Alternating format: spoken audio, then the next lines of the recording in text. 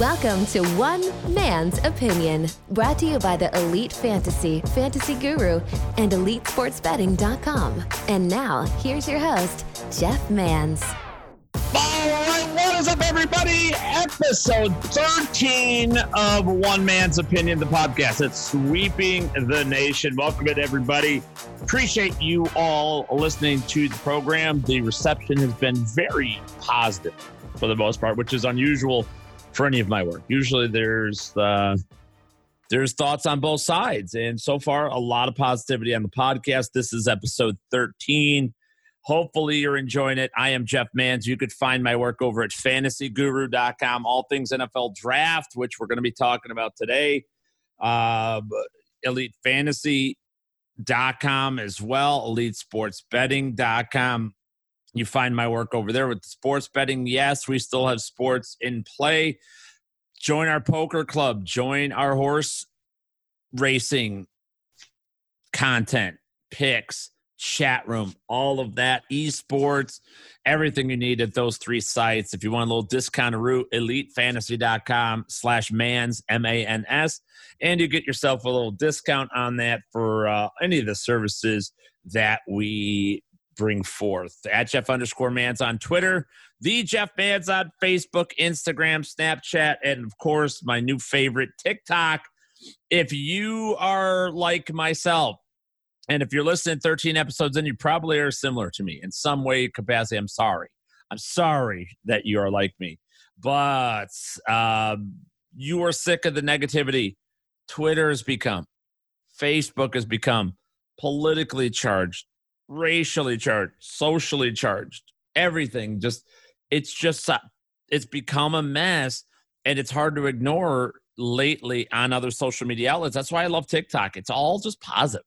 Just people trying to do things for laughs. And you're either laughing with people or you're laughing at people. It's pretty easy. And you just don't get all the other nonsense. So I strongly, strongly recommend it. The Jeff Mans on TikTok over there as well. Today, we are doing a full NFL draft preview. Now, my original plan for this was to go ahead and break it up individually, talk about 45 minutes to an hour on every position and everything else. And I started that with episode 12 where I went into quarterbacks. But we're just running out of time. It's just I did a huge research project over at fantasyguru.com, something that I entitled the NFL Draft 2015 through 2019. And it basically took the last 5 years of the NFL Draft, broke it down by team, who each team is relying on, who is ultimately in charge for each team's picks. We know the coaches, we know the players. We don't pay attention to general managers, player personnel directors, owners nearly as much as we should, because ultimately those are the ones deciding who is brought into the team and into the organization and who is not. So I researched all that and went over which teams choose which positions the most. I went through how many quarterbacks each team chose over the last 5 years, which rounds they chose him, how many overall picks each organization has had. That's something that fluctuates wildly. And one of the most obvious signs of that is the New England Patriots. New England Patriots have had 43 picks over the last 5 years. And while that is only just outside the top 10 for the entire NFL, don't forget one season they only had 3 picks, 2017, because they lost. They didn't have a first, a second, or fifth round pick in that one. I think they had 4 picks that year. You compare that to the rest of the division over 5 years. Jets have had 35, Bills have had 35, Dolphins had 36 draft picks. The Patriots rebuild and restock their shelves via the draft. I think it's pretty obvious. So anyway, I did this huge research project. I appreciate it if you guys would go check it out over at fantasyguru.com. Let me know what you think. I did how many draft picks they allocate to offense versus defense, all this, everything you need is there. But that's what took a long time, took a lot longer. And I kept expanding it and branching out and everything else. And ultimately, I'm going to have to just throw everything into this podcast for the NFL draft, but, we'll just make it a long one, and we'll make sure we get to every point for you guys out there as well. I'm recording this on Tuesday afternoon, the 21st of April. So things could always change with there's going to change because there's going to be trades. There's going to be acquisitions. Different things will happen around the NFL this week. And one of them literally just happened as I sat down to record this. Rob Gronkowski has been traded, right? He's retired. I thought, well, yeah, he was traded along with a 7th-round pick to the Tampa Bay Buccaneers in exchange for a 4th-round pick. So ultimately, the Patriots get a 4th-rounder out of the deal, and they send the rights to Rob Gronkowski to Tampa Bay. And all signs suggesting right now that Rob Gronkowski is indeed going to play football in 2020, reunite himself with Tom Brady in Tampa Bay. Interesting move. For one, I really wish these two teams would play each other. I think that would have been amazing in 2020. The Tampa Bay Buccaneers are scheduled to visit Foxborough in 2021 next year, but Gronk and Brady holding out till then. I don't know. I have a hard time believing that. Maybe they play each other in the Super Bowl. We shall see.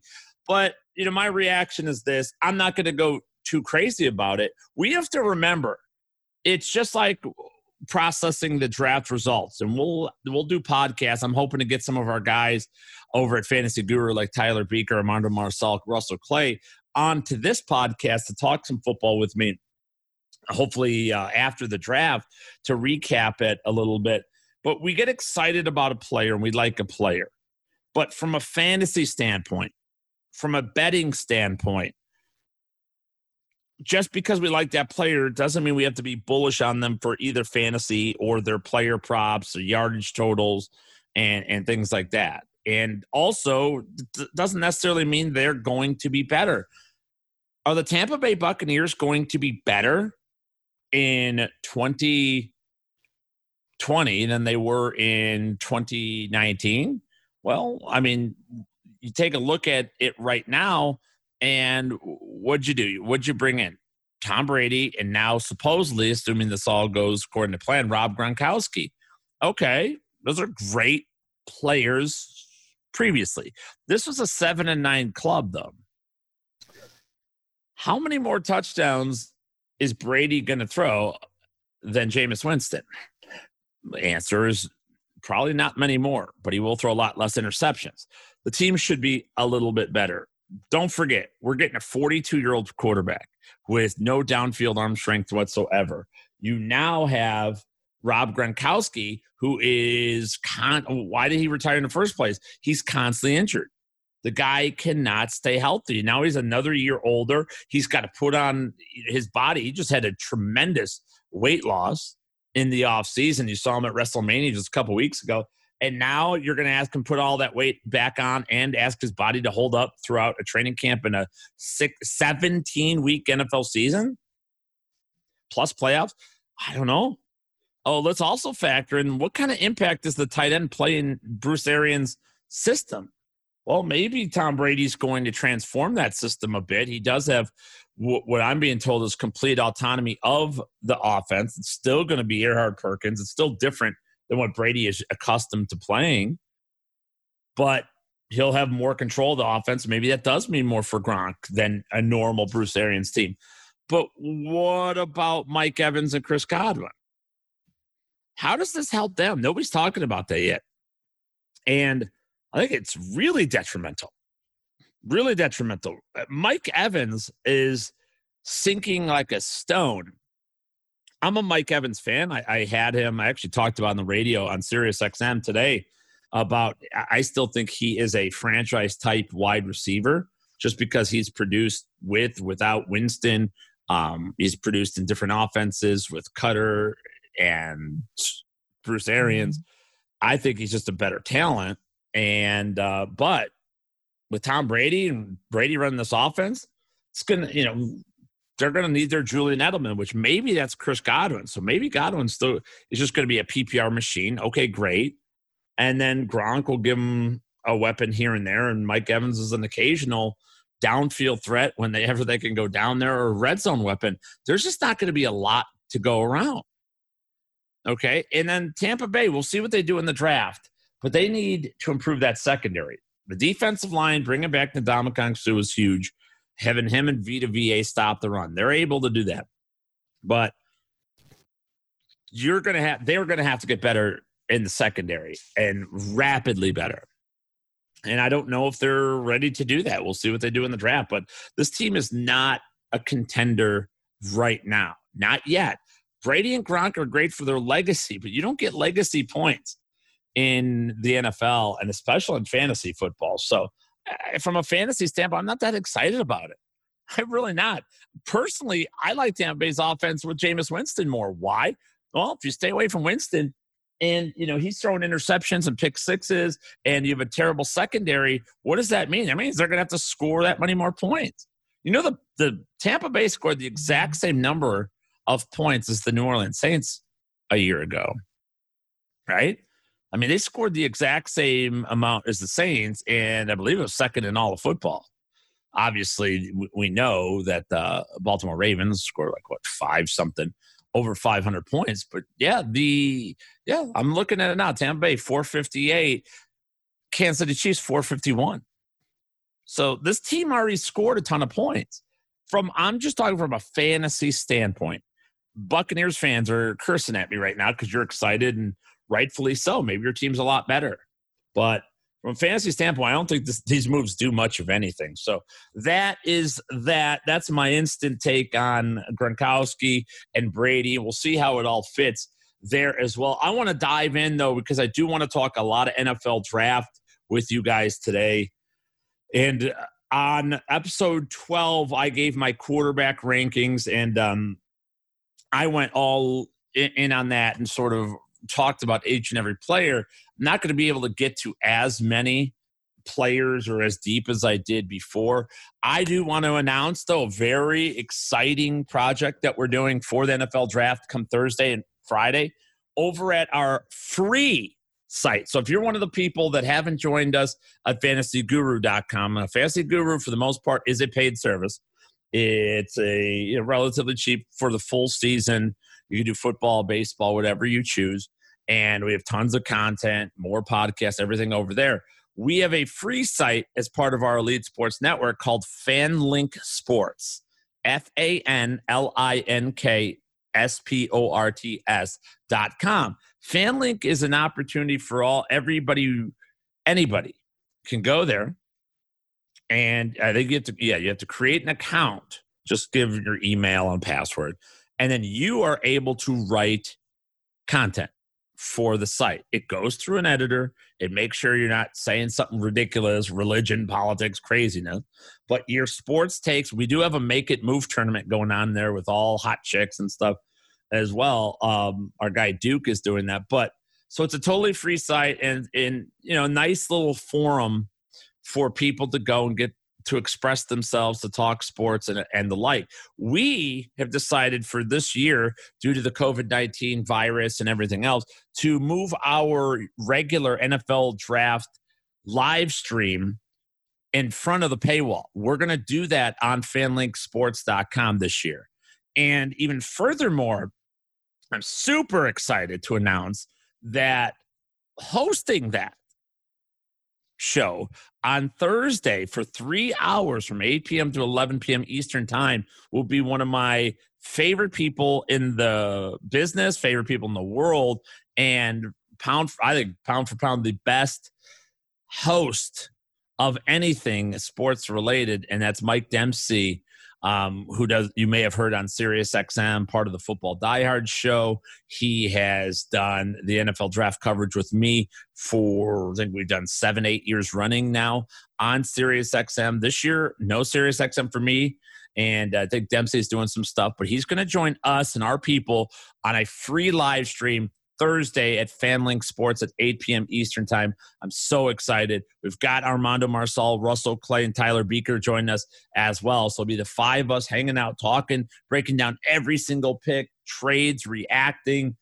given instant projections and analysis. It's going to be just a terrific time. We'll have full coverage on Friday as well, with me leading that charge also. So I will be part of the broadcast Thursday too, but I'm excited about that. So fanlinksports.com is the place to go. Let's get into the running backs, and you can find my top 10s at every position over at fantasyguru.com. We have our consensus NFL prospect rankings over there.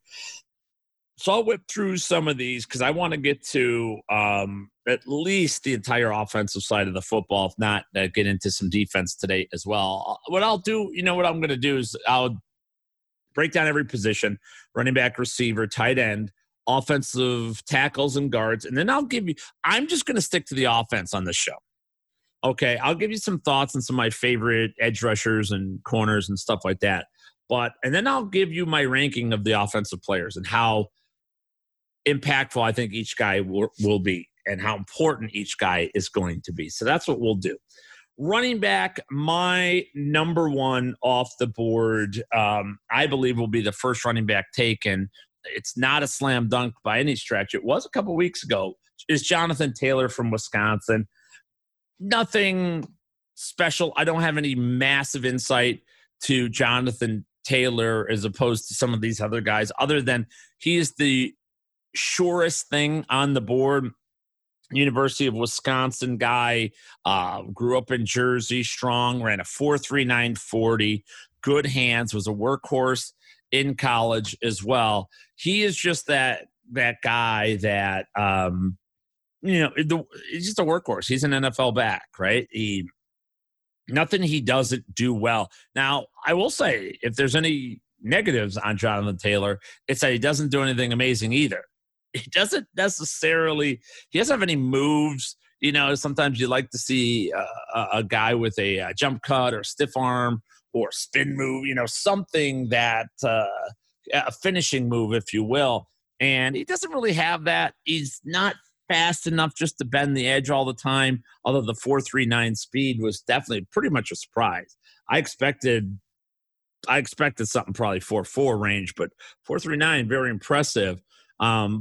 Can catch the ball, but did drop a bunch of passes at the University of Wisconsin. Still can be a 3-down back, and then also is a strong in between the tackles runner, but not a guy who's going to move the pile necessarily. So, I think Taylor's very good. He just, for a team that is in desperate need of a running back and a lead back. Think of I would say the Miami Dolphins. But the Dolphins go out inside Jordan Howard. I don't think he's that much different. He's faster, but how much faster? Not a ton than what they got in Jordan Howard. So, you look for the best fit for Jonathan Taylor, and maybe the Atlanta Falcons at 16, they get Todd Gurley, but only on a 1-year contract there. Maybe Miami goes with them with their second first-round pick at 18 overall. Jacksonville, if they end up unloading Leonard Fournette. There's some fits there in the later ends of that first round that may make sense for Jonathan Taylor. New England at 23, though I doubt it with Sony Michel already there. But they are going to go to a more run-heavy offense. That is for sure in New England. So, there's some opportunities for Jonathan Taylor in the draft, but he's my number one guy. If you need a bell cow, if he goes to a spot where they need a running back, I'm looking at all these teams. Miami's the team that needs a running back the most, and maybe their 26th overall pick. Yeah, that definitely could be. If Fournette is gone from Jacksonville, there's obviously a big-time need there. Atlanta will have a need as well. Tampa Bay has a need at 14, as they look to improve, but I kind of feel they want a better pass-catching back, and I got some names for you coming up there as well. So I don't know what they're going to do. The Chargers need one. Maybe the second round at 37 overall is where Jonathan Taylor fits the best for fantasy purposes, but I do anticipate him being the first one off the board. Number 2 running back for me is Cam Akers of Florida State. If you listen to this podcast, or you listen to this show, if you go to fantasyguru.com, you know I love the dude. Cam Akers is a special running back. And I want you all to remember this for posterity. I want you to remember that there were people out there that didn't see it coming, which is surprising to me. 4.47 40-yard dash, 35 vertical, 20 on the bench press, tough, strong. He has the element of being a small, like a third down back.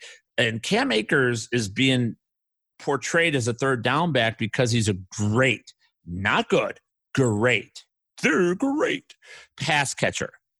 He's not. He's 5'10", 217. He's the absolute perfect size. If you see him in person, or his underpants or with pads on, either way, he is the chiseled diagram of what an NFL running back should be. Okay? And he's got speed. 4.47, as I said. Get to the outside. He's got the side-to-side quickness as well. He has got strength to move the pile. I think he's every bit as strong as Jonathan Taylor. I think he's every bit as fast as Jonathan Taylor. I think he catches the ball way better than Jonathan Taylor. I think Taylor's got more polish, and we've seen more from him, which is why I have him ahead of Akers. But I'm telling you, for where Akers is going to go, to where Taylor's going to go, or even DeAndre Swift, Edwards-Helaire, all these guys, I'll give Cam Akers all day. I'll take it all day. He's a true 3-down back. He just runs compact. He's one of those guys that you think he's smaller because he just hunches over. Great ball security, the whole thing. He's a guy that was a top 5 national recruit at the position, went to Florida State, and got forgotten about because the offensive line and the whole team ended up sucking, right? But he's a guy who can get to the second and third level of a defense as well. So I love Cam Akers. He's 2 for me. DeAndre Swift is 3rd. I like DeAndre Swift, but I am just a tiny bit worried about Georgia running backs. Todd Gurley's been amazing. Nick Chubb's been amazing. Swift measured out smaller than we thought. Now, if you watch DeAndre Swift play and you watch Cam Akers play, you would swear, as I did, that Swift was 5'10", 220, and Akers was 5'8", 210. That's the opposite, actually. Whereas Swift was a lot smaller than you thought he was, and only measured out just over 5'8". Just surprising. 210 pounds for him as well. I like him. He's got the good fluidity in his hips. I mean, he could make multiple cuts anytime you want. I saw a lot of good tape on him. One of the problems with his tape, at least, is that his biggest runs are just wide open lanes. That offensive line of Georgia was just dynamic, as it's been for years, and led by Andrew Thomas, who could be a first-round pick, right, in this class. Georgia just bowled people over. Their run blocking was exceptional. And I'm not 1,000% sure that DeAndre Swift himself is exceptional. If he were to go to a bad team and with a poor offensive line, or good team with a bad offensive line, I don't know if he can be that kind of impact player that we hoped he would be, that we thought we'd get when he's at the University of Georgia. So that's where I'm at with DeAndre Swift. Like him, for sure. But just unspectacular, I suppose, in and of it. When you got to separate the room he has to run from what he does alone. I like his footwork a lot. I think he's a guy who could play in a zone, an outside zone, inside zone scheme, and be totally fine. He could run in any system you get. So that's a big positive, because the rest of these guys on the list desperately need the right fit. So I have Swift 3rd, Clyde Edwards-Helaire, LSU, as my, number 4. on my board as well. I like the pass catch ability. I like the home run hitter ability. Undersized, another guy who's smaller. This is the first guy on my board that you think, okay, probably going to be a role player in the league. Okay. And here's one of the things, those who've followed my work for a long period of time with projections and rankings and all that, you guys know I was very slow. I've been very slow to come around on the one-dimensional talent front. I normally give a very, very substantial upgrade to full and well-rounded players, both coming into the league in the draft scenario and in fantasy too. I just want to have more outs. It's like if you're playing poker and having suited connectors. You know, you can get top pair, you can get straights and flushes. There's a lot of different ways to win the hand. I like that out of my fantasy team. I want running backs. One of the things where I loved Derrick Henry last year because he was a 5th round pick. I'm not going to like him in the 1st round this year because he doesn't catch passes. You're getting an older running back with a lot of wear and tear and very touchdown dependent. I don't want to have to depend on one thing. That's not good. So, but I've been better in that as long as you can build your team appropriately and you utilize these guys, the pass catching running backs, the PPR running backs, as they say, if you manage them properly, there's definitely a space. And I've been more liberal towards ranking them higher on my list than Edwards-Helaire, I think, is the guy. Normally, Edwards-Helaire is a guy, if I was building a team, I wouldn't necessarily gravitate toward. He's just undersized.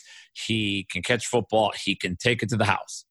Okay, that's not even no-brainer. I think ideally, kickoff returner, right? That's where I would want to. That's where I'd want him to be. You know what I mean? So, not an interior guy whatsoever. Not a break tackle guy. It was barely a break tackle guy in college. NFL with that frame, 5'7", 205. Nah. I'm not. I don't like it that much. He's a 3rd down back. A good one. If he gets in this in the right situation, again, this is a guy. If he goes to Tampa Bay, he could be James White. He might be better than James. He's better than James White probably. So if he goes the right system, that's wonderful. If he goes to somewhere where they have a early down running back and a more three down talent, he's just going to be a role player, and that's not going to be that good. Darrington Evans is my number 5. I love this kid. Appalachian State. Another situation in which I used to penalize players a lot more for going to smaller schools, but a school like Appalachian State, they have played a very tough schedule in the last few years. And they've done a good job recruiting like the underrated, the 3-star athlete, 3-star players, landing some of those guys. Darrington Evans was the Sun Belt Offensive Player of the Year. He ran for 1,400 yards, 18 touchdowns, almost 6. It was a 5.8 yards per carry. Just really good and always producing. Whether it's in the running game, on the ground, getting into the end zone, catching passes, can do pretty much everything you want. And I'm a big fan of him. I love the tape that I saw. I didn't think that Appalachian State was just running over people, and they had good blocking. And at times, a lot of his sort of when you're watching highlights, I told you guys last time, you have to be careful. I don't want to see 60, 70-yard runs. That's boring. I want to see a 5-yard run, 6, 8-yard run, 9-yard run. That's what I want to see, because I want to see this guy run through arm tackles. I want to see what he does when his hips and or shoulders are knocked to the side and they're going east-west instead of north-south. But man, hip movement, leg movement, soft feet, love everything about Darrington Evans.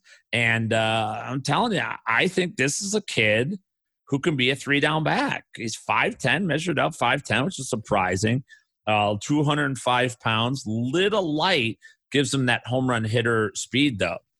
But he won't be going till the later rounds. You'll see several of these other guys go before him, but pay attention to where Darrington Evans goes, because I think their teams, they saw what I saw, and this happens every year with me, folks.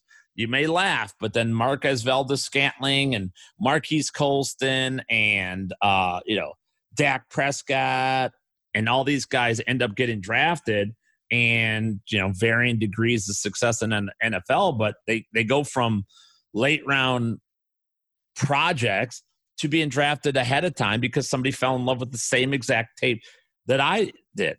And Darrington Evans is that guy at the running back spot for me. Well, Cam Akers, obviously, but I love Darrington Evans a lot. I have J.K. Dobbins 6. This is a tough one because our crew at Fantasy Guru really likes Dobbins, and my guy Ted Schuster likes Dobbins as well. I don't know what it is about him that I don't really love. I kind of feel he's just slow, right? Just doesn't ramp up quick enough, I guess. You know what I mean? And whereas I have evidence that Jonathan Taylor can get to the edge and get around it, I've got really nothing on Dobbins to do that. He doesn't stop and start very well. If a lane is blocked, he'll just run into the pile, and then I don't think he's got enough to really move the pile either. Stronger run. He's strong. He's 23 in the bench press, and very fit. It looks strong. Doesn't run as strong though. So I don't know. I wasn't as impressed with Dobbins as everybody else seems to be. I think the thing that really throws me off, and it's the start and stop ability, I suppose, is what ranks him just below Edwards-Helaire, Darrington Evans, DeAndre Swift. There's not a big difference between DeAndre Swift and J.K. Dobbins for me. There's not a big deal there. For where they're going to go in similar spots for sure, I would just wait and go Darrington Evans. That's where it's all about game theory and getting the best player for your spot at the right position, right? So Dobbins at 6, Zach Moss of Utah, another player that I like. I probably like him more. Was 3-year starter at Utah. He's a big guy that's fast, and this guy's got edge speed despite being 5'10", 225. Okay, so he can get to the edge. He's a lot faster than you would think given his size. But I like Zach Moss. Josh Kelly from UCLA is 8th. Josh Kelly is a player that I've liked for a long time that for whatever reason just never didn't have the success at UCLA that we thought he was going to be. He was a top-level recruit too. I feel like I've been doing prospect reports on Josh Kelly for 15 years. Like that's how long he's kind of been around I've been aware of him. He's one of those guys that we knew he was going to be a big-time running back. We knew that he was going to be something at the college level. We thought he would be a lot better at the college level. He's a bigger guy, 5'11", 212 is what he measured out here, but can catch the football. Ran a 4.49, which I think surprised a lot of people in his pure athletic ability because the tape at UCLA didn't show a ton, right? And didn't have a lot of moves. He didn't have a lot of moves.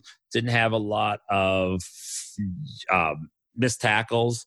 Generated low amount of missed tackles at UCLA. But runs through those arm tackles, can run through and around guys enough. Always squaring up too, which I love to see. Even when he's getting to those edges, he is getting those shoulders square and picking up yards after the contact or going, falling into the tackle, which is something I think is so underappreciated by talent evaluators, is that you see it a lot on Sundays at the NFL level. And when you get these running backs that there's nothing there, and they got to figure out a way. How do they get 3 yards when -1 is very much they're getting hit behind the line of scrimmage? You could be driven back, but the better running backs are like they're slick. And Priest Holmes was like this. Le'Veon Bell's very much like this, where they just are like a snake and sneak through little gaps and pick up yards falling down. The defense is fine because they stopped him, but instead of a loss or no gain on the play, they're getting 2.5, 3 yards. And that's what Josh Kelly seems to be. Another guy is going to go super late here as well. He is number 8, Mike Warren. I talked about him on Sirius XM, and one of my favorite late round running backs. So you may notice not a lot. I have Clyde Edwards-Helaire, and that's about, I guess that's not about it as far as as far as like one-dimensional players are concerned. Zach Moss is smaller guy, but still very, very strong. I guess Moss is comparable to Mike Warren. Mike Warren is the guy that if you were casting a movie, Longest Yard remake or whatever, and you just needed the running back, who's going to play the running back? Mike Warren. Big shoulders, strong, stout, thick legs, durable. Ball doesn't come out of his hands. Natural runner. Yards after contact, can create on his own, does not have speed. His speed is going to disappoint many, many people, but there's enough speed here. He's just a guy who's got a ton of work at the University of Cincinnati.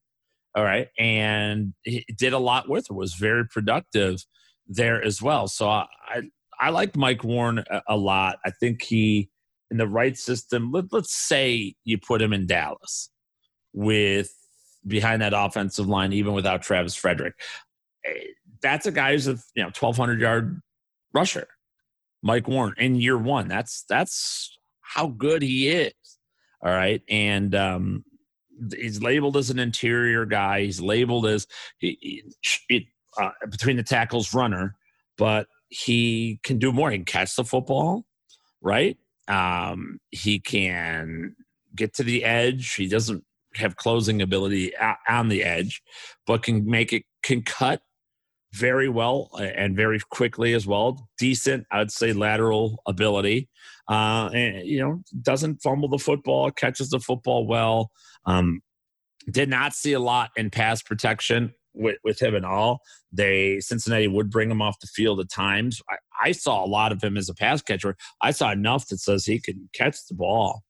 He can catch the ball, but they did use a third down back there at times. So pass protection I have it as a question mark there as well. And my number 10 running back is Keyshawn Vaughn from Vanderbilt. Yeah, another one of those guys that I'll be very curious on where Keyshawn Vaughn ends up going, because how many people watched this kid at Vanderbilt? I know I didn't during the regular season. 5'10", 215, just a prototype. Another kid who looks the part, ran a 4.51, had a 32-inch vertical, but he was Mr. Football in Tennessee, Gatorade Player of the Year back in 2014, and went to the University of Illinois, and led them in yards. So they, two seasons, if I'm not mistaken, and just eventually went out, did not like the coaching changes, did not fit in with Lovie Smith in the Fighting Illini, went back to his home state and went to Vanderbilt, and had a very, very productive 3 seasons at Vanderbilt, 17, 18, and 19. I mean, it's a dude who averaged 7.9 yards per carry. You know what I mean? He's pretty damn good. And I think getting lost in the shuffle a little bit. He breaks tackles well for a guy that he's not Mike Warren-esque. He's not Zach Moss-esque. He's not Jonathan Taylor. He's not built quite like that. Good build, but just is always shaking off tacklers. He seems to have a nose for the end zone, one of those runners that caught a couple touchdowns you would always be able to, you saw him leaping in at times. He just doesn't finish a play off anywhere in the red zone without getting to that goal line. Just always plays up on that regard. So Keyshawn Vaughn, my number 10 running back in this year's class. Let's get to wide receivers. I'm going to have to go faster. I am I need to go faster to get through all these guys if I'm going to get to everything I want to get to. All right, wide receivers for the 2020 NFL Draft. Jerry Jeudy is number 1. Is it close? Yeah, it's close. There's a lot of talent. This is where you need an identity as a football team. Everything you know, I'm taking a sip of a delicious coffee as we speak. That's a good thing about podcasts. You guys don't care, right? I'm doing the radio show. I can't if I cough or anything like if there were any things like that, I can't take a sip of water or in this case, my delicious Dutch Bros iced coffee. No, they're not a sponsor of the podcast, but they should be because they're damn delicious and I love some freebies. But on radio, I can't do that kind of stuff. Like they're so bitchy about it. Jerry Jeudy, wide receiver. So I have fallen in love with, let me count, 1, 2, 3, 4, 5, 6, 7, 8. I'll say 8 of my 10, my top 10. At one point or another, I have completely and utterly fallen in love with at the wide receiver position. Now, it's not great because wide receivers have they're the most dependent position in all of football. And we've seen in years past where early round tight ends do not work out to the way we would hope they would be. As a matter of fact, when you're examining the tight end position over the last 5 years, which I did over at fantasyguru.com, by the way, there's 17 wide receivers taken in the first round. All right. 22 in the second round, 21 in the third round over the last 5 years. Do you know what the bust rate is for those first round wide receivers? Only 3 I would consider stud wideouts over the last 5 years. 9 of those 17 failed miserably. 5 of them are in the middle. Of those 17, 9 out of 17 busted out completely. The second rounders of those 22 taken the second round, 8 of the 22, over a third, busted out, were failures. The third rounders of the 21 wide receivers taken in the third round over the last 5 years, 14, 2/3, busted. That's no bueno, everybody. So this is a great class. No question about it, right? There is no question about it. But we are going, if we're going to project these guys for fantasy or want to project them for their careers or in dynasty drafts, best ball, or what have you, we really have to see where they wind up, who fits in the best spot. Because ultimately, that's what's going to decide. You need a wide receiver that has a good relationship with his quarterback, that fits in the offense. Obviously, for player props, for fantasy purposes, like I talked about Tampa Bay to start the show, we kind of want a bad defense, don't we? Want a bad defense, and team's going to have to be passing a lot. That's what we really want, especially for a rookie, because rookie wide receivers take a while. Young wide receivers used to be 3 years before they would pop and they would develop. It used to be the third-year wide receiver rule, and that doesn't happen anymore because we're forcing the action a lot more. Let's get into it, though. Jerry Jeudy, number 1, just polished. Jerry Judy's one of those guys. If I don't mean to upset anybody, but I'll tell you, if you watch practices, if you watch individual workouts and drills, and if you don't have the if your body doesn't ache watching a really good route runner, then you're not a talent evaluator. for football. I don't know if it's because I played the quarterback position my entire life. I don't know if it's because I actually, I don't know. Did I tell the story in this podcast? They moved me to receiver. They tried to when I didn't get the starting job my sophomore year, and I ended up quitting the team like a giant pussy. But they moved me to wide receiver, and I had size for it. I was 6'3", but I couldn't make breaks. I mean, I was slow. I had good hands. I could slow though.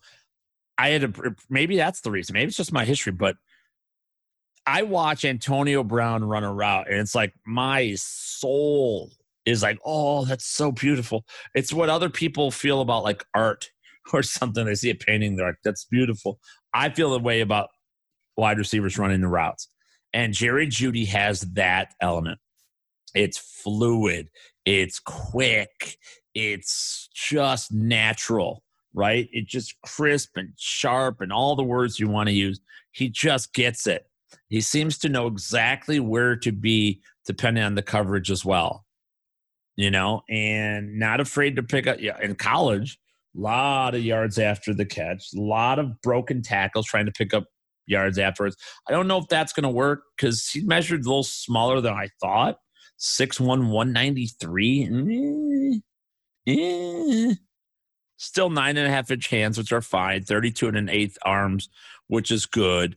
35-inch vertical, which I think is very important for him. That vertical leap. He would love to have seen more out of him there, but just a real polished player. He is like, he's never going to have the hands of DeAndre Hopkins, but he's the same height. He runs those same good routes and just seems to know where to break them off, how to sharpen the route. That's, I guess, the word, just sharp. Everything's fluid with coverages. Not every zone or man coverage is built the same. Jerry Jeudy at the college level just seems to grasp that and will come over. The most impressive I've seen out of him a couple times when he would sit back and wait for Tua to make moves with his legs, sit in a spot that he knew coverage. He would stand a spot where he knew they were rolling usually to the left-hand side. He'd see those that safety roll over, but Tua worried about him moving or trying to come up to block a screen pass. Jeudy would just sit in that spot, know exactly where to be, was patient, and Tua would find him. To his credit, it's impressive, man. I got to tell you, that stuff is impressive to me because you don't see that out of every college receiver. So Jerry Jeudy's my number one. I have CeeDee Lamb second, and CeeDee Lamb, everyone's excited about. The Arizona Cardinals want, or I should say Kyler Murray wants to draft him. They played together at Oklahoma, but I'll say this. If he goes to Arizona, it'd be one of the worst fits ever, because how are you going to get the ball to DeAndre Hopkins, Larry Fitzgerald, Kenyon Drake, anything for Andy Isabella, Christian Kirk, and CeeDee Lamb? Like, there's no way. There's just no way. So I don't love that fit at all. 6'2", 195, 4'5", 40-yard dash. I thought he was faster. Be quite honest with you, I thought CeeDee Lamb would be one of those, sort of a distant sprinter, and I think his time is better going down the field in those routes. So I have him second. Playmaker, take it to the house type, right? Can be that Randy Moss, getting the deep play, catching the ball, high points the ball, and incredibly well, right? Great ball tracking ability down the field as well. I don't know what it is about Lamb versus T. Higgins. T. Higgins is my third guy, and I've been going back and forth. Those have been following my work at fantasyguru.com. I've been back and forth on both these guys the entire duration. I can't explain why people give CeeDee Lamb all the breaks and they don't give it to T. Higgins. T. Higgins is bigger. I think that they have the same exact skill set, with T. Higgins being, just that much more bigger and stronger, quite honestly, and longer arms as well.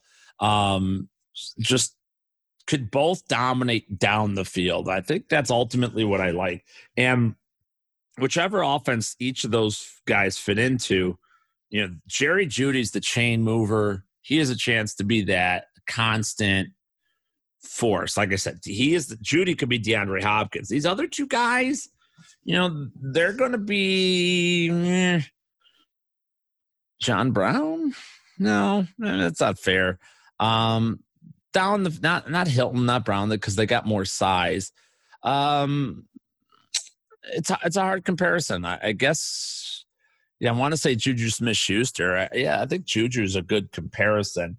I think that's probably the best fit for either one of these guys. Being a complementary wide receiver, a down the field deep threat that could just make big plays both during the catch and after the catch.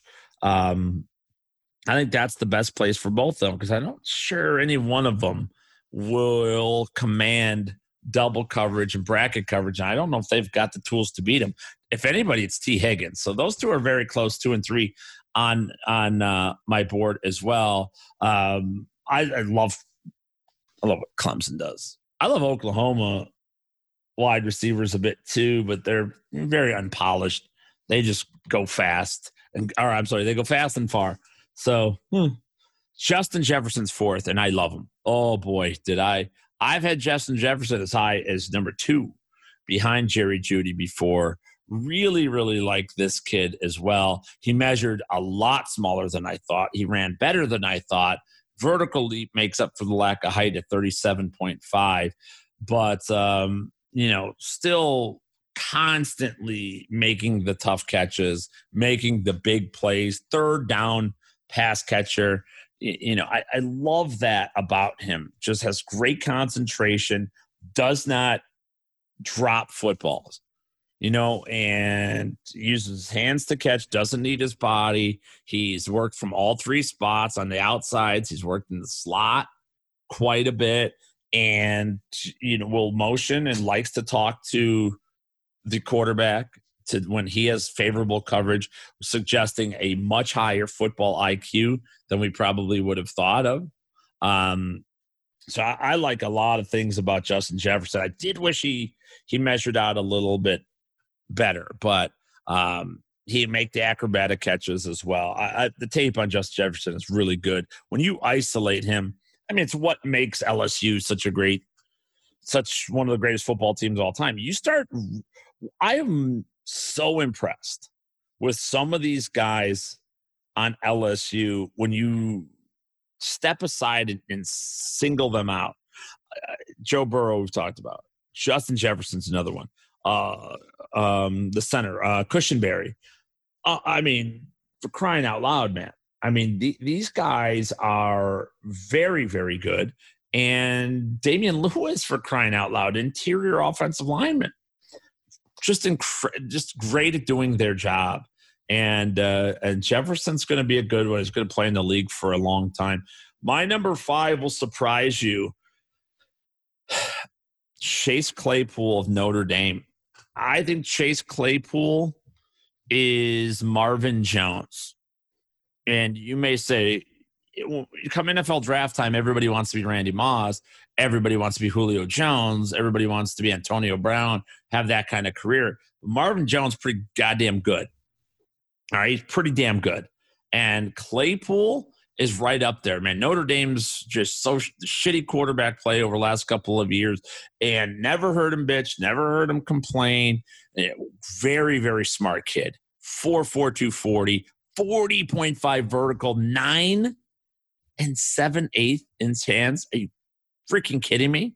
This kid has every tool you could imagine. I am so bullish on Claypool. It's not even funny. Just need him to go somewhere with a polished quarterback. Oh, could you imagine him with Aaron Rodgers? Could you imagine him in Green Bay with Aaron Rodgers? Something like that would just be absolutely tremendous fit for him. Just he's a hard worker. He's developed. A lot of people talking about, well, maybe he's a tight end. He worked so hard. Even it was like a week ago because his weight, 235. A lot of people were saying, 6'4", 235 should be a tight end. And he was a tight end when he first came in. He ran a 4.42 with a 40.5 inch vertical. He's not going to be a tight end. He's a matchup nightmare on the outside for any team in the National Football League, right? His work, I'm a Notre Dame fan, so I've seen a lot.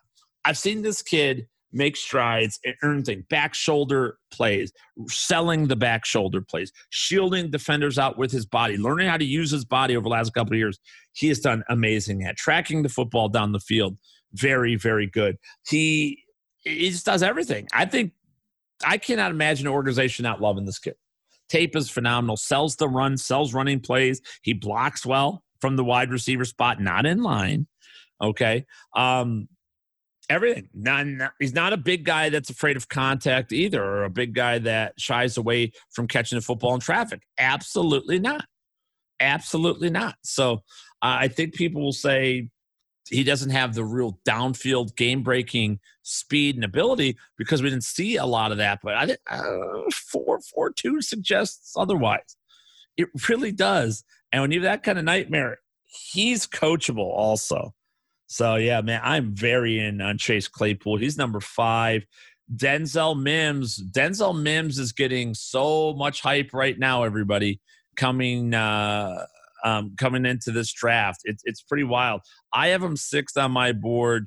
People are moving him up every time I see different rankings and different people talk. 6'3", 210 pounds, senior from Baylor University. Baylor wide receivers, we know about them. They don't run the route tree.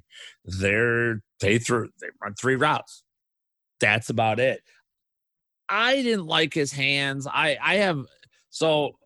been reading and listening to people talk up Mims over last week. I had in my notes and what I watched that I didn't trust his hands. Okay. So I've gone back and tried to watch through some stuff. And maybe I was a little critical, but I don't think so.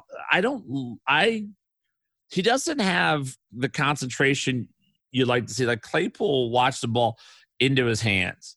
Same with Jerry Jeudy. These guys are constantly focused on the football, whereas Mims is wanting to do other things with it.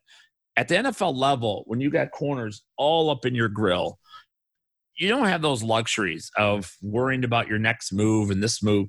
And he doesn't get his hands out in time either. So I don't trust Mims as much. All right. He's much more of a project wide receiver where we got some guys who are coming in that can immediately contribute. Whereas Mims, I think it's going to take some time. Number 7, Devin Duvernay. Ooh, boy, I like him too.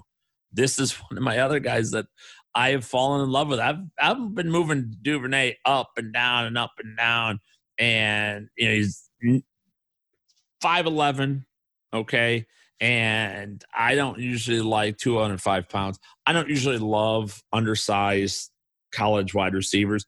But Duvernay, all-world recruit, top 5 recruit, one of those situations where he had his I forget what school it was, but wherever he was supposed to go to school, he had his letter of intent pulled because they fired the head coach. Wasn't it Baylor? I think it was Baylor. And you'd almost think I should, I have a computer in front of me. Maybe I should look it up. I don't care. You guys know him. But he, again, incredibly well-polished route runner, incredibly good hands, and should have been a college standout and was supposed to be a college standout. But again, got his letter of intent pulled. He ended up going to Texas, played, very poor quarterback play over there. But, a guy who was incredibly productive all 3 seasons over there. He led the nation in receptions as well, 106 receptions, 1,386 yards, 9 touchdowns. I mean, by the way, Duvernay, he's a cousin of Kyler Murray. It's another thing. I mean, there's a lot here with this kid, and very, very fast. Ran a 4.39 in that. I'm sorry, he measured 5'10". I had 5'11" written down. I'm not sure which one I said to you just moments ago, but one of those players that looks like a running back and will make people miss in the open field. I was talking about him on the Sirius XM show. What I want Duvernay, where I want him to go, I want him to go to a spot. I'm going to put Green Bay out there as well with a quarterback that wants to throw the slant. Why do I want that? Well, he's an undersized guy. He's got great speed. His speed is with the ball in his hand. See, there's guys who are fast the 40-yard dash, or guys who are fast running their routes, or guys who are fast down the field. This guy's fast with the ball in his hand, okay? And he's got the quick twitch ability, the speed out of the gate to get past the linebacker, catch the ball underneath the safety, and make everybody miss and take it to the house. I'm telling you, if I draft Devin Duvernay, this guy is going to come in. He's my slot wide receiver. I'm going to have my quarterback work with him every freaking day, and he's going to run that slant, quick ins, slants, even a quick out, a twitch route where one of those out, they call it a show out, where you run your route, you go to the out, or show dig, I guess they show out back in my day. Now they call everything different, but digs. Get out, but you're not going all the way. You break out that route, it hits you there, and he cuts it back in. That play, I'm going to feature that all day with this guy. I'm telling you, folks, he is going to make big-ass plays. All right? Don't look at 4.39 and think, okay, the only problem I have with Duvernay is I wasn't sure on the down the field. I didn't see him track the football. Right? Everything was in front of him. Like the slants were the best routes. The digs were good routes. Those I did see some long, deep posts and thing. I saw that, but I didn't see like fly routes, go routes where he's tracking the ball or jumping up and going to get it. That's not how he's going to be. So I'm not sure about ball tracking ability. I called it below average. Could be average, could be better. Just didn't see enough of it personally, but I like the kid a lot. I really do. And, oh, man, if he gets in one of those situations, that's a guy that would be great with Tom Brady. See, that's what like a quarterback like Brady and Phillip Rivers need at this stage of their career, where their arm strength isn't there. Just throw a 7-yard in, do that quick slant, get open quick, sell the linebacker on a blitz, catch the linebacker in a blitz, and just get that ball out, pop right to him underneath the safety, and it's one-on-one with the safety. I want that all day, every day for a guy like Devin Duvernay. Hey, it rhymes. What do you know? So there you go. He's 7th. Michael Pittman Jr., he is the 8th guy that I loved at one point or another on this wide receiver list. Pittman's big, strong, got the bloodline, obviously, with his dad playing in the league. I like Michael Pittman Jr. a great deal. It was the Senior Bowl. Didn't show as well as I had hoped. All right, in the Senior Bowl, I thought we'd see more out of him. Some coaches came away saying they liked him more, some didn't. So 6'4", 223, though. Very hard to miss. Very polished athlete. You can tell he's played the position for a long time. He's been a football player for a long time. I feel he's a little bit lazier, though. Doesn't sell. One of the things I look for at college at all positions is you have to hit every play as if you are the target, you are the man. You are whatever. You have to sell your play because you never know when it's going to come back to you. And that's where Pittman takes a lot of plays off, in my opinion. Don't want to call him lazy because then I've seen him block. I've seen him do good things there too. I really have. But when he's not getting the ball or he's not a primary read, it felt like he kind of, didn't give it his all. So I wonder about that. And we've seen that with kids of former athletes as well, where they just don't have the same demeanor and same drive that others do. definitely has all the measurables. Henry Ruggs the third is ninth. You guys could have Henry Ruggs the third. I like him because of how fast he is, but y'all are going out of your mind. He's going to be a first-round pick. Again, I don't think what they did in college is not everything, okay? But it is something. And Ruggs was just not a factor at University of Alabama. He just wasn't. But then he ran the 4.27 and gets a 42-inch vertical, and he is an all-world player. He's not tall. He's super fast. Hands measure up 10 and an eighth. I like that about him, but he's not a every down target, meaning you want a home run with him. He's not going to be a 100+ yard or 100+ reception type guy. Can't catch that many balls. I think doesn't track the ball as well as I'd like to see as well. There are times where Tua, had him wide damn open, threw a pretty good ball. And a couple times Ruggs would run over the throw. A couple times I saw him break off. I remember one specifically where the playoff game, second to last playoff game, whoever they played. Was it Ohio State? Whatever. Where he seemed to run, they threw it deep like it was a go route, and he has this guy beat by a mile, and he breaks it in like he was running a deep post or something. And it was just a broken play that was big, but who the hell did they play? Did they play Clemson the first? No, they didn't. I can't remember. To look that one up. But doesn't track the ball as well as I would like. Doesn't really want to mix it up at all in anything contested. And that's going to be hard for a guy who's undersized and is fast. When you're undersized and super fast and you don't like contested catches and you don't like traffic and catching in traffic, that's a problem. That's a real problem. So I have him ninth on my board. There's plenty there to work with from a draftable standpoint, but I'm not going to make him my first-round pick. Henry Ruggs is this year's Corey Coleman, Phillip Dorsett. That's what it is. It's just a hype guy. Finally, 10th on my wide receiver, and I keep promising you guys I will go faster, and then I dive into more detail. Small school kid, Antonio Gandy Golden, the Gandy Man can, who is 6'4", 223, has 32-inch arms and a reach of 9.58. The Gandy Man.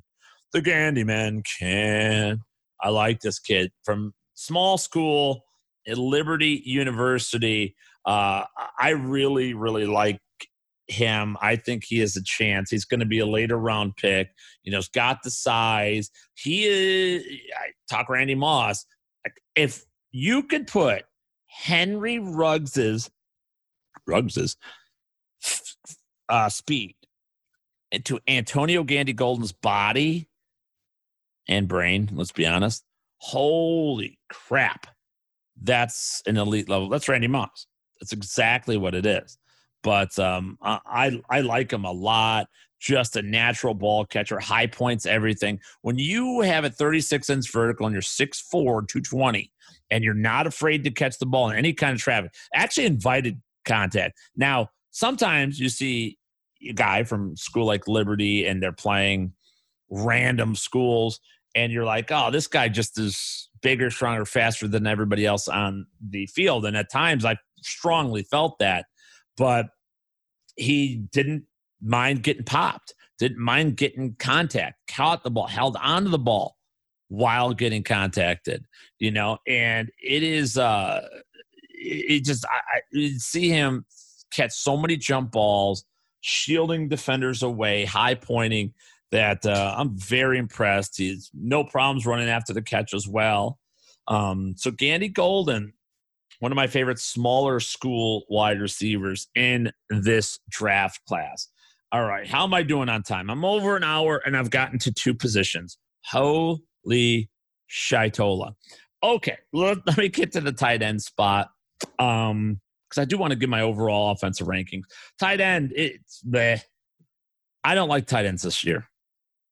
Alberto Okwuegbunam from Missouri is my favorite. Bryson Hopkins, Hunter Bryant, Colby Parkinson. Parkinson's one of those guys I think will play in the league. If he gets in the right situation, he could be Jimmy Graham, or he can be Kobe Fleener. That's the variation with Colby Parkinson. I think Albert O is that one guy that could be a difference maker. And for fantasy purposes, probably not a 3-down tight end because he can't block worth a shit. But still learning the position. Incredibly fast, big frame, huge wingspan, can post up even linebackers if need be, definitely safeties. That's where I'm at with that.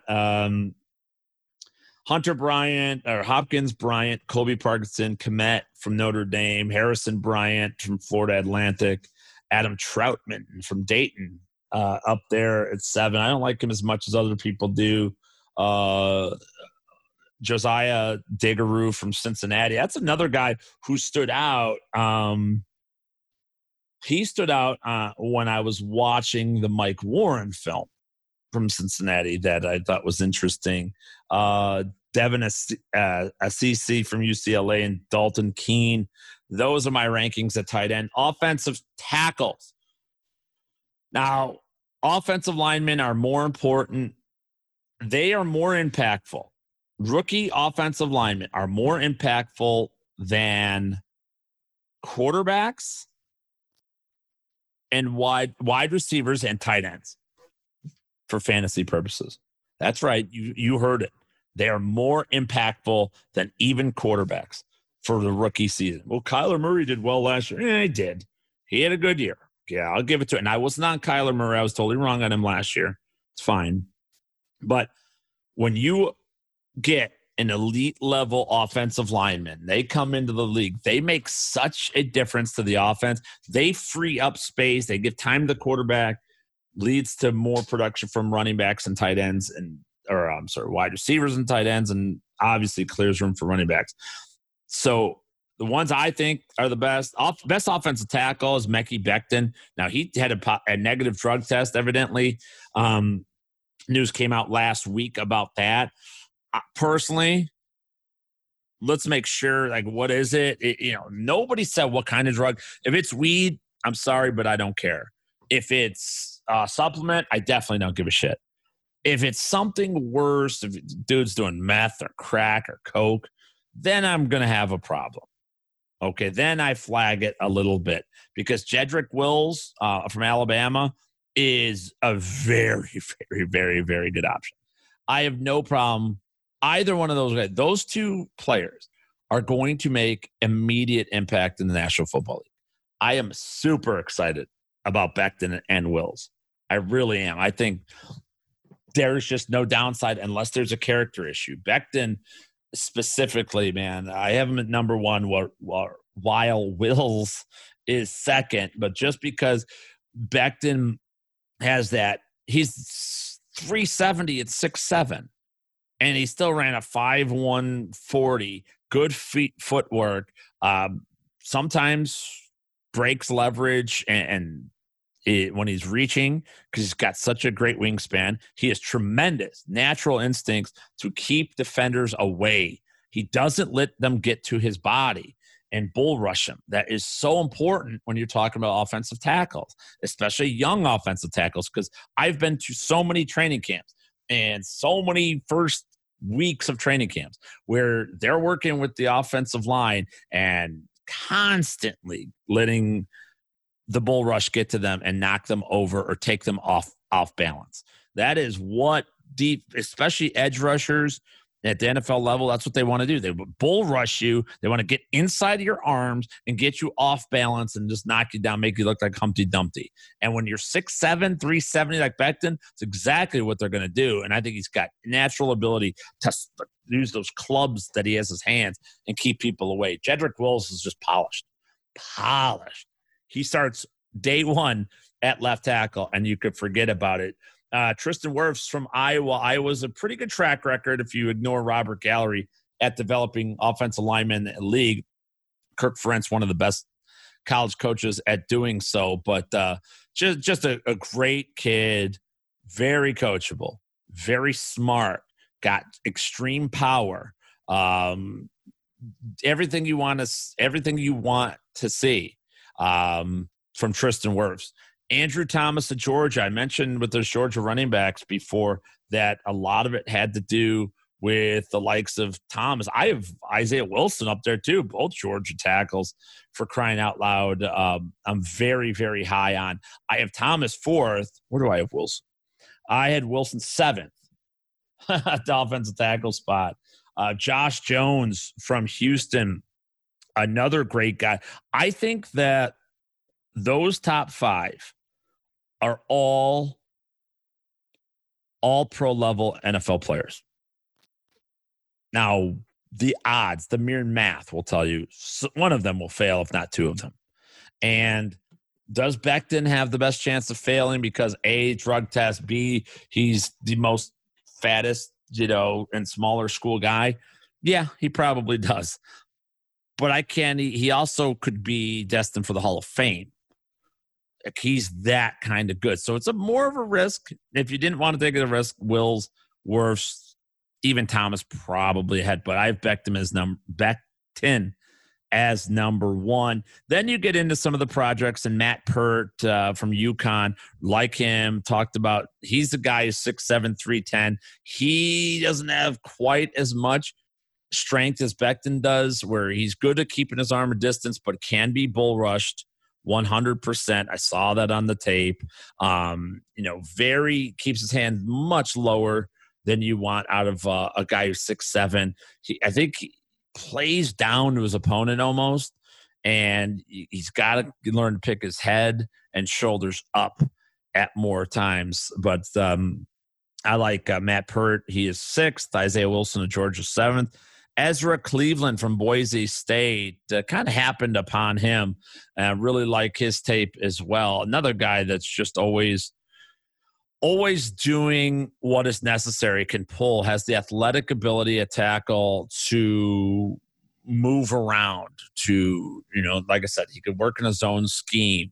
He's misdirecting pass rushers all the time, has enough strength to get out in front and move the defense linebacker or defensive lineman in the run game as well. So, Ezra Cleveland from Boise State, Lucas Nyang from TCU, Robert Hunt, small school guy, sleeper, if you will, from Louisiana Lafayette.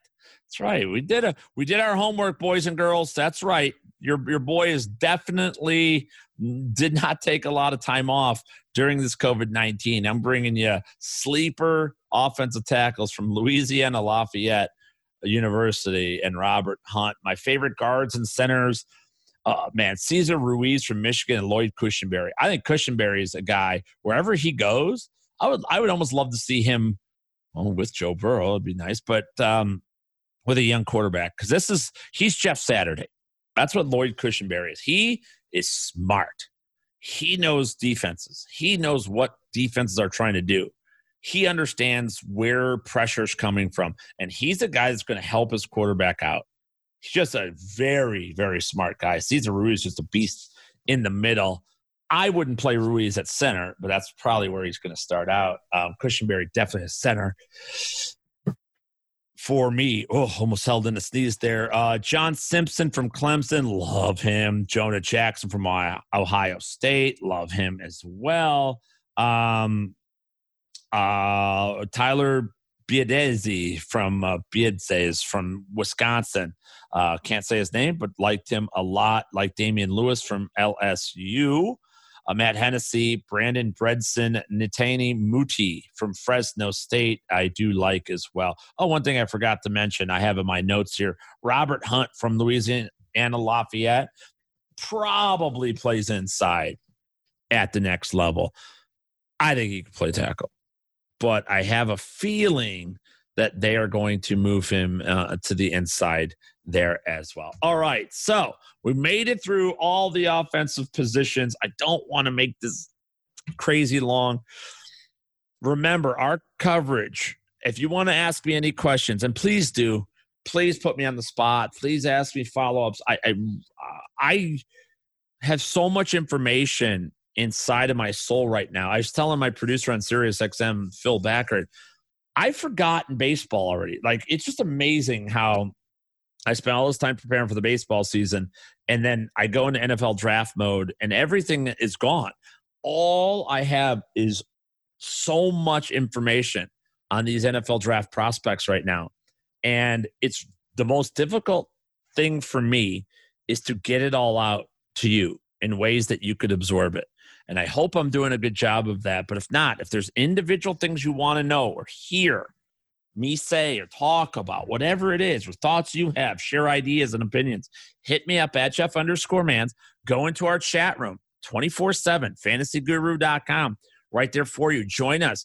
Live chat room, live stream, fanlinksports.com, Thursday, 8 p.m. Eastern time to 11 p.m. Eastern time, and on Friday, 7 to 10 p.m. Eastern time on those sites and on fanlinksports.com. And remember, Mike Dempsey going to be joining us. He's the pregame and post-game show host of the Jacksonville Jaguars. So we'll have a unique insight into what the Jaguars are doing. I think they have 16 picks or some crazy amount of picks in the 2020 NFL draft. And who knows, they may be moving Leonard Fournette, maybe Yannick Ngakoue as well. So we'll get some insights there from Mike Dempsey, the man himself. Our entire team at Fantasy Guru will be there.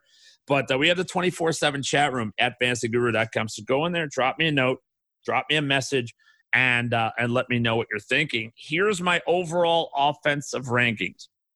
This is how I grade out just an overall grade on each of these players. I have Joe Burrow number 1.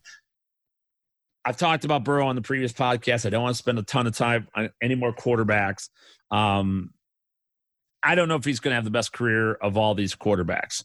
He has the best chance to. If 2019 was for real, he is going to be a superstar and a franchise quarterback. He played flawlessly this year, and you don't see that very often. And he did it at a professional type level. Mekhi Becton is my second best offensive player in this draft. That's how high I am on him. I do have Jedrick Wills from Alabama. 3rd, I have Jerry Jeudy from Alabama. 4th, Jordan Love of Utah State. We know I love Love. If he goes to New England, Belichick get his Patrick Mahomes. Oof, could be unbelievable. I like Jordan Love a lot. He is 5th. Tristan Wirfs, 6th. Cesar Ruiz from Michigan, 7th. Jonathan Taylor, 8th. Andrew Thomas of Georgia, 9th on this list. CeeDee Lamb, Oklahoma, 10th. Justin Herbert from Oregon, 11th. Cam Akers, 12th from Florida State. Josh Jones from Houston. That's right. He is actually 13th on my list. I love offensive tackles. DeAndre Swift, 14th. Tua, 15th. Cushenberry, 16th. Edwards-Helaire, 17th. T. Higgins, 18th. Justin Jefferson, 19th. Jake Fromm, 20th. Fromm has moved up. Great Wonderlic test out of him. And if you want to do yourself a favor, Google Jake Fromm's mom. Good Lord Almighty, you know you're getting old when the mothers of these athletes that you cover are piquing your interest, so to speak. Folks, that's going to do it for episode 13 of One Man's Opinion. Again, I cannot express to you how much I appreciate all the support around this podcast. We are going to have fun. We're going to talk. We'll have more fun in the days or weeks ahead. I wanted to vote these couple podcasts, though, to football, to the NFL, to get our minds back on sports. We're going to mix it up. I still want to talk. I still got tons of stories to tell you. I got to tell you the St. Louis story, the Three Guns story. There's a couple that I'm debating whether even to ever say or not, but I think I'll tell you my mafia story. Not Elite Mafia either, Chicago Mafia. I will talk about that a little bit in the podcast in the days and weeks ahead. We'll have some great guests on. We'll do some post-NFL draft stuff. We'll check back into quarantine life as well the further we go on. So what I would ask of all of you, if you're listening, if you're enjoying, downloading, commenting, all that, I appreciate you so much. Please tell a friend, a coworker, a neighbor, a relative, or whatever about the podcasts. Obviously, we want to get this as popular as humanly possible, and we want to spread the word, so to speak, and get this out there to as many people as possible. And the more we do that, the more episodes I can record, the more guests I'll be able to get, and more engaged we can get you guys during the show. So there you guys go. Episode 13 in the books. I promise it won't be unlucky for you. I was born on the 13th. Are you kidding me? Folks, that will do it for this episode. You may disagree, and that's okay. Why? Because it's just one man's opinion. See you next time, everybody. Deuces.